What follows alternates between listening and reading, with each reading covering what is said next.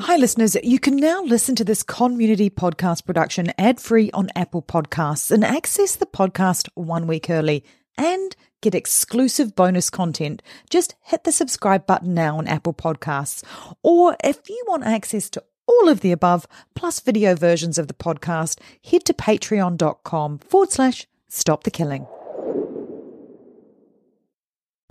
On the morning of August 1st, 1966, shots ring out from the observation deck of the clock tower on the University of Texas campus. It marks the infamous beginning of the modern era of mass shootings in America. I'm Sarah Ferris, true crime podcaster. And I'm Katherine Schweit, the former head of the FBI's active shooter program. And you're listening to Stop the Killing.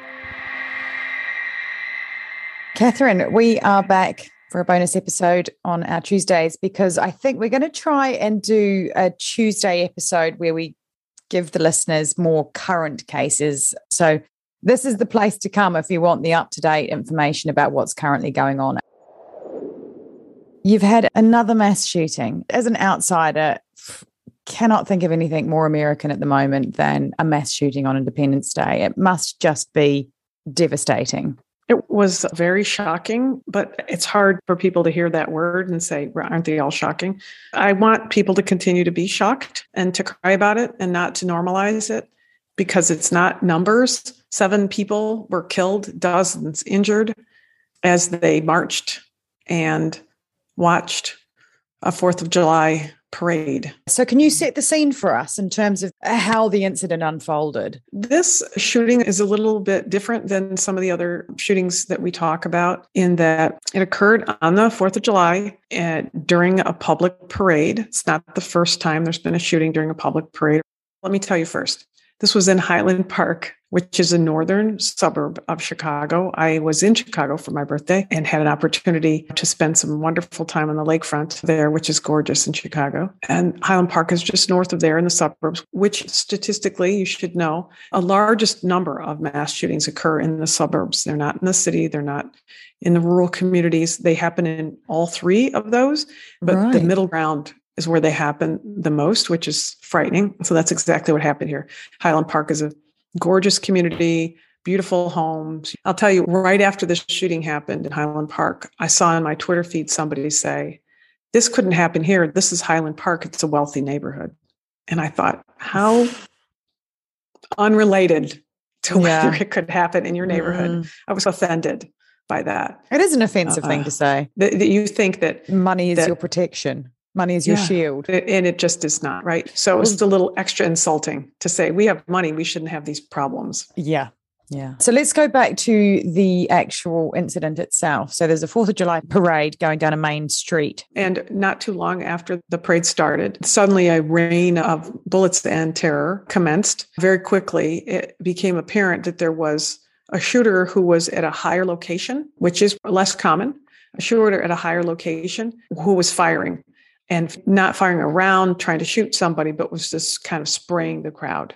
There were, as I mentioned, dozens injured, 7 killed. It started with 5, then the news went to 6. As soon as something happens, many people send me text messages saying, oh my God, there's a shooting in X. There's 2 people killed, 7 injured. So then it went from 2 killed to 4 to 5 killed to 6 to 7 killed. So I never know when the number is going to end because until they get the number count on people who are transported to hospitals and until they track down everybody, we don't really know. But 7 killed right now, many seriously wounded and still hospitalized, dozens injured. High school marching bands moving along, parents sitting with their kids on the curb. One of the couples, both husband and wife, were killed, left a 2-year-old child behind. So, no good stories about the victims, no good stories for the survivors. That's just heartbreaking. And I know that we talk a lot about these shootings, and so many of them have such terrible pieces to them, but I just wanted to raise a couple of concerns because you've heard me say before that we know that in the wake of a shooting, there are more shootings. That's the contagion impact that we're seeing. And that has happened even since the 4th of July shooting. There have been subsequent shootings here in the States and also elsewhere in the world. So it's really incumbent on people to recognize that we are much more in an epidemic of this type of violence. And you have to be ultra alert to those around you, and most importantly, to your own kids and to the people who fit into these age categories. I'd like to talk about the younger age groups, maybe how some of the laws have changed and how the charges are still pending against some of these younger shooters of late. Yeah, I think that would be really interesting. And we know statistically the average age is 35, but the handful of the most egregious shootings we've seen in the last few months clearly have occurred at the hands of younger shooters. And Highland Park was no different. The Highland Park shooter was young. So first of all, let me just say this. He was arrested, and so there's charges pending against him. So I don't want to imply that I have all the answers and that we have a solution to everything, but we have a lot of cases that are pending right now with younger shooters who are still alive. And a lot of times we don't have shooters who are still alive. This shooter also escaped from the scene, which I haven't seen very often in the cases that we've done. That's quite unusual, isn't it? Yeah, I wouldn't use the word escaped. He fled, right? Right. Yeah, true. He fled the scene for sure. He's 21 years old. And we have other shooters who are arrested at the scene. You're absolutely right. The Uvalde school shooter was at the scene and then eventually killed. And, he never left the scene after his shooting. But there are plenty of other shooting situations where I look even way back to Aurora, Colorado, the theater shooting, which was another thing that just shocked the conscience of people because they had just gone there to see a movie. That shooter finished shooting, stepped out the back door and stood there. That happens. And we see shooters who complete their plan. Like Mandalay Bay, the tall tower, somebody shooting down, but then the shooter doing death by cop, essentially, right? That's right. But in fact, we generally don't have shooters shooting down, and police officers are trained to look up. That's one of the simple things that you're told. Look up. Your danger could be up.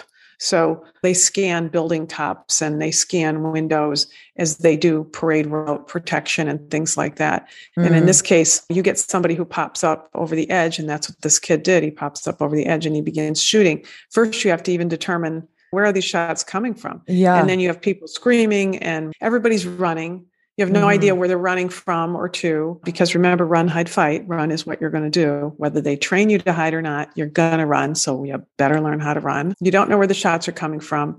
Should I duck on this side of the wall or that side of the wall? So you were looking for where is the danger and how can I get away from it? Did they work out where his location was? They did eventually know where the shots were coming from, but he fled the scene, as you said, and took off and in fact left the city. He got in a car, he took off. I believe he was in Wisconsin. He came back from Wisconsin. Police were able to find him and arrest him. They were able to identify him because he dropped his gun and the gun was legally purchased, as most of these guns are. He left the gun. They immediately did a trace on the gun. They knew who they were looking for.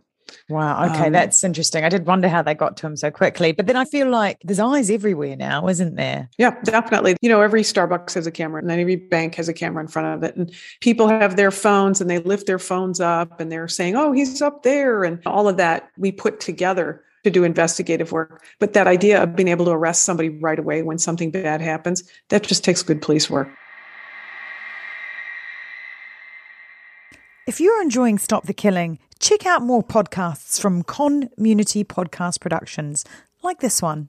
Something is creeping in, don't follow it down. Let me introduce you to Barry Clew, an authorised financial advisor from New Zealand and a very special kind of stain on humanity.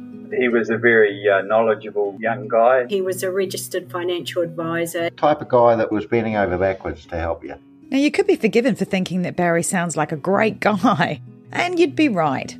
Well, right up until the point when you're wrong. It was all fictitious. She stole from my son, who has a disability. Chris never knew. He died believing that we're all taken care of. A psychopath is somebody who lacks empathy, acts impulsively. I think there's a strong case that Barry might be all of those things, actually. To find out how Barry Clew stole over $15 million from 81 victims, subscribe to Clueless, The Long Con. That's Clueless, spelt Klooghless. Save big money when you start your next project today at Menards. Convert your current recessed lighting with energy-saving LED downlights from Fight Electric. They're bright and install easily in just minutes. They also go from regular lighting to nightlight mode with just a simple flip of a switch. Save big on all Fight lighting products now at Menards. Shop our lighting options today in-store and on Menards.com. Save big money at Menards. Have you ever felt that pang of disappointment when you couldn't add a ticket to your collection because it was digital? Or maybe you just lost it. Well, StubForge.com is here to change that. Imagine this, tickets that not only look but feel like the real deal, because each ticket from StubForge is printed on the same quality stock that Ticketmaster uses and printed with genuine ticket printers. It's like holding a piece of the concert, the game, or the show right in your hands. But StubForge isn't just about replacing tickets. With the easy-to-use interactive designer, you can create custom tickets for anything, from concerts to sports games, pregnancy announcements, or parties. Why not make your invitations stand out with tickets that are as unique as your event? And if you're trying to complete a back catalogue of missing tickets, StubForge offers bulk discounts to make it both easy and affordable. With StubForge, you can once more give your loved ones physical tickets and see their eyes light up instantly at the best gift you can give. So whether you're looking to reignite your ticket collection, craft the perfect gift, or send the coolest invites, head over to StubForge.com. Start creating today and see how StubForge makes every ticket a story worth saving. Visit StubForge.com and start making tickets today. One of the reasons why I wanted to just let our listeners, our viewers see this is this young man had interactions with law enforcement before this occurred. And Right. so he was absolutely on the radar. Remind me how old he was? He was 21 at the shooting, Okay. but he was 19, like kind of 3 years earlier. Police had been called to his house because he had told family that he was going to commit suicide and he wanted to kill everybody. And there were 2 occasions when law enforcement came to his house. And in one of them, they took away 16 knives, no firearms, but 16 knives, a sword, and a machete that he had said he was going to use to kill himself and his family. Wow. Okay. Now, a couple of things are jumping out at me there. So that was 19. Did that get reported to a system? Because if that had been reported, then surely he can't buy a gun legally. It was not. There's our first marker.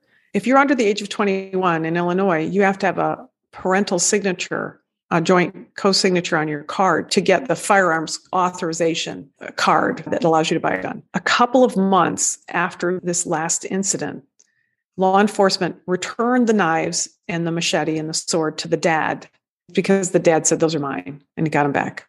Okay. A couple of months after that, the dad signed for this kid to be able to get a FOID card. FOID, a FOID card in Illinois.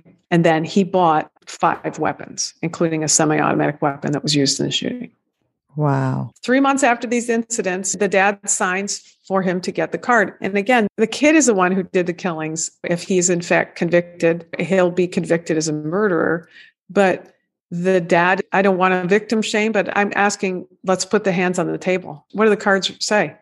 Yeah. What do the cards say? And interestingly, when we look at the case like the Oxford case, where the parents are culpable because they enabled him to get that gun to then use in the Oxford school shooting, the laws allowed him to get this gun legally, and his parents have still enabled him to do that. But there's no culpability there, I'm imagining. Yeah, so that's a great comparison, and really one of the reasons why I just wanted to bring this up right now, because, we all believe our kids. I always say that all the time. Teenagers, they tell you everything they tell you is truthful, and they hide things. We see after teenagers are arrested, after young people in their 20s are arrested, if they're still living with or in contact with family members, that they'll say, "Oh, I hid this from them. I stole money from them to buy it. I created a false wall in my bedroom to hide stuff. And I lied to my parents." I think the Oxford High School shooter, whose case is pending in Detroit, said that to friends online in chat rooms and said, "I'm lying to my parents. I think they're beginning to suspect something." The Oxford High School shooting happened 2/3 of a year ago, and those parents are still in jail, being charged with involuntary manslaughter, these very serious charges.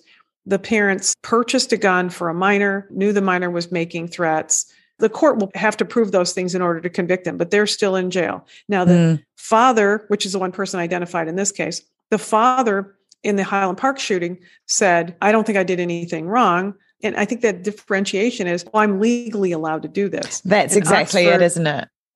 Yeah. In Oxford High School, the parents weren't legally allowed to purchase a gun for a 15-year-old and then give it to him as a Christmas present, which is what they did. Stocking friggin' filler. Exactly. A stocking filler, and very proud of the fact that they did that. But now both of them are in jail and they had no Christmas. Now, around the same time as this has happened, there's been pushed through the new gun reform laws. Would any of those laws that have been pushed through, and we are doing a bonus episode on that next week, would any of those have stopped this killer in his tracks? Possibly, but I think it would take 2 steps. Right. This individual had talked about suicide, and police had responded with concerns that he might kill himself or his family, but there was not a mental health evaluation that was reported on and put into some check system. This is a great example about one of the things that the federal law might help with is it allows for a more extensive, potentially extensive background check for people under the age of 21. So if he was 19 when he purchased these weapons, then the background check would allow not only the checking to see if he was a convicted felon and some other things, but also allow to check back to the local community, to the state and local law enforcement, potentially mental health people, to see whether there was a reason why this person should not have a gun. If this federal law had gone into effect, 2 years ago, it might have allowed the people checking his background when he was 19 to get a gun to see and tap into the local records for law enforcement and see that he had talked about killing his family and killing himself. And maybe that would have made a difference, but I don't know. And also on that point, there's no legal requirement for that to be reported into the next system, is there? That's still like a voluntary reporting system. No. So you hope that the person that has done the mental health check then reports it to the next system. And there's so much human error in there and so much human choice that's involved.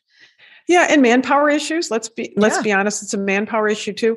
And you say the NICS system, that's a federal system. Illinois State Police has its own system too, and they issue a card. They check the background checks into the federal system, but then they have their own check systems. I think some states are shoring up their regulations a little bit, and maybe these incidences are ones that will provide for more financial support for the mental health departments, maybe create mandatory situations where reporting is done into the systems that have to do with background checks. But we'll have to see. And in the meantime, they're rolling funerals in Highland Park right now. The couple whose 2-year-old is left behind. Just unbelievable. Yeah, it is. It's a waste. All those people are gone because they're not just a number. They're people. Hey, podcast listeners, I'm Paul Brandis introducing my podcast, Countdown to Dallas. It's a fascinating, in-depth look at the seemingly unconnected events that led to the assassination of President John F. Kennedy. It's based on my book of the same title. In that book and in this podcast, I go all the way back to 1939, when Lee Harvey Oswald was born into a troubled and dysfunctional family. I'll follow his transient and often violent teenage years and young adulthood, painting a fuller picture of the man who would later become Kennedy's killer. I also take a look at events unfolding in that era, like Cuba and Vietnam, and I'll unpack the conspiracy theories too, not one of which has ever been conclusively proven. Subscribe to Countdown to Dallas at evergreenpodcasts.com or your favorite listening app, October 31st. Hi, I'm Matt Harris. Seton Tucker and I host the podcast Impact of Influence, which for 2 years covered in depth Alec Murdaugh, who was eventually convicted in 2023 of murdering his wife Maggie and son Paul. That story continues to evolve, and we will cover that. Plus, we will tell you stories of other true crime events that have happened in the South. Please join us on Impact of Influence. And give us a follow on the Impact of Influence Facebook page. We don't have all the details. I didn't want to say these are the facts we know we have, because we know some facts, some things have been reported, some might be wrong, but we do know that we have yet one more young shooter, some parental potential influence. And I guess because we've got a killer that is alive, we're going to see this case develop, and we might actually come back and revisit this case at a later date and see what else we can glean from it and take away, learn from, essentially, right? Mm-hmm. Yeah, I'd like to talk about especially these cases that have to do with minors or young people, 21 and under, and where we're seeing those cases trend. Yeah. And the other really important thing about this killing is the contagion effect. This is the time to be on high alert, isn't it? Absolutely. I was traveling for work with clients, and every day there was another shooting. And some of them are national, some of them are international. The word gets out there, and they don't all blend together. The assassination of a former prime minister in Japan is different in some ways than these types of mass killings that have to do with people who are struggling to fit in society or maybe don't want to live anymore. And that's different from somebody who wants to commit a terrorist act. But still, they're all terrible firearms deaths. And one absolutely leads to another. That contagion impact is there. Thanks for listening. And if you want to know more, Catherine's book, Stop the Killing, is out now. For more details, go to catherineschweit.com. Please consider also supporting our independently made podcast. It's simple to do. Go to patreon.com/Stop the Killing. And for as little as the price of a latte a month, you can be part of the solution to stop the killing. Patreon rewards range from official do-gooder status to ad-free episodes, autographed books, and opportunities to connect with us directly for your business, school, church, or even just a book club chat. But just knowing that you are part of a movement that has the power to make your community safer, well, that's got to taste better than a skinny cappuccino any day. So please head to patreon.com/Stop the Killing now and polish off your do-gooder halo, and make sure to include your name so we can give you a shout out. This podcast is a Conmunity podcast production. That's con with an N. If you want more content, then head over to Conmunity Podcast at Instagram, where you'll find trailers on more binge-worthy true crime, like the award-winning podcast Conning the Con. And you'll find us on Facebook and Instagram at Stop the Killing Stories, or Twitter at STK Podcast. Come and join the conversation. We'd love to hear from you. All the links are in the show notes. Finally, if you want one takeaway action that you can do right now that can help make our community safer, please share, rate and review this podcast wherever you listen. Everybody needs to know that they hold the keys to see something and say something. Together, we can stop the killing. Hello?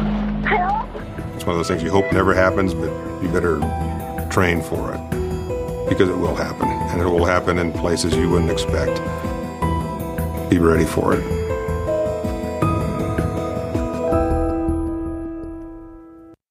You may recall I mentioned at the end of the last episode, Catherine and I met some incredible podcasters at CrimeCon in both Vegas and London this year who create ethical and compelling content. So let me introduce you to one such podcast. Hi friend, my name is Eric Carter-Londine, and I am the host and producer of True Consequences podcast. This is not your typical true crime podcast. You see, my brother was murdered over 3 decades ago in New Mexico, and I have been fighting for justice for him ever since. I created this show to advocate for my brother's case and for others in my community who are seeking justice. I cover cases with an empathetic lens because I know what it's like to seek justice for a family member. True Consequences covers cases from New Mexico and the American Desert Southwest. Give my show a shot. You can listen wherever you get your favorite podcasts, or you can go to trueconsequences.com. Thanks for listening and stay safe.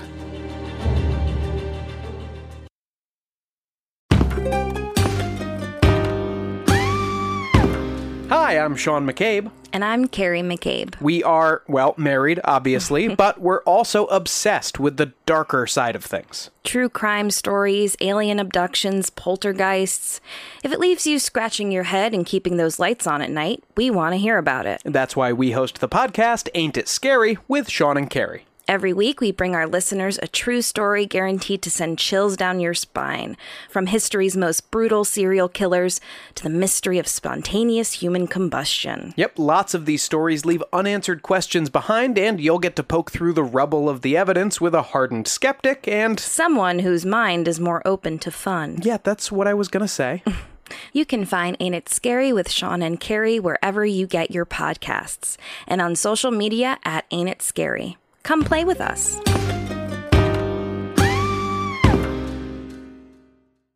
I want to take a moment to tell you about my podcast, Carol Costello Presents Blind Rage. In 1984, a woman named Phyllis Cottle was abducted in broad daylight, tortured, and left to die in a burning car in Akron, Ohio. At the time, I was a rookie reporter covering this horrific story. Since then, I've reported every kind of crime imaginable. I've been able to leave most of them at work, but not this one. The one that buried itself under my skin and stayed put. Phyllis Cottle was a badass woman, and I want to tell you her story. A production of Evergreen Podcasts and signature title of the Killer Podcast Network, you can find Carol Costello Presents Blind Rage wherever you get your podcasts. Discover more great true crime and paranormal programming at killerpodcast.com.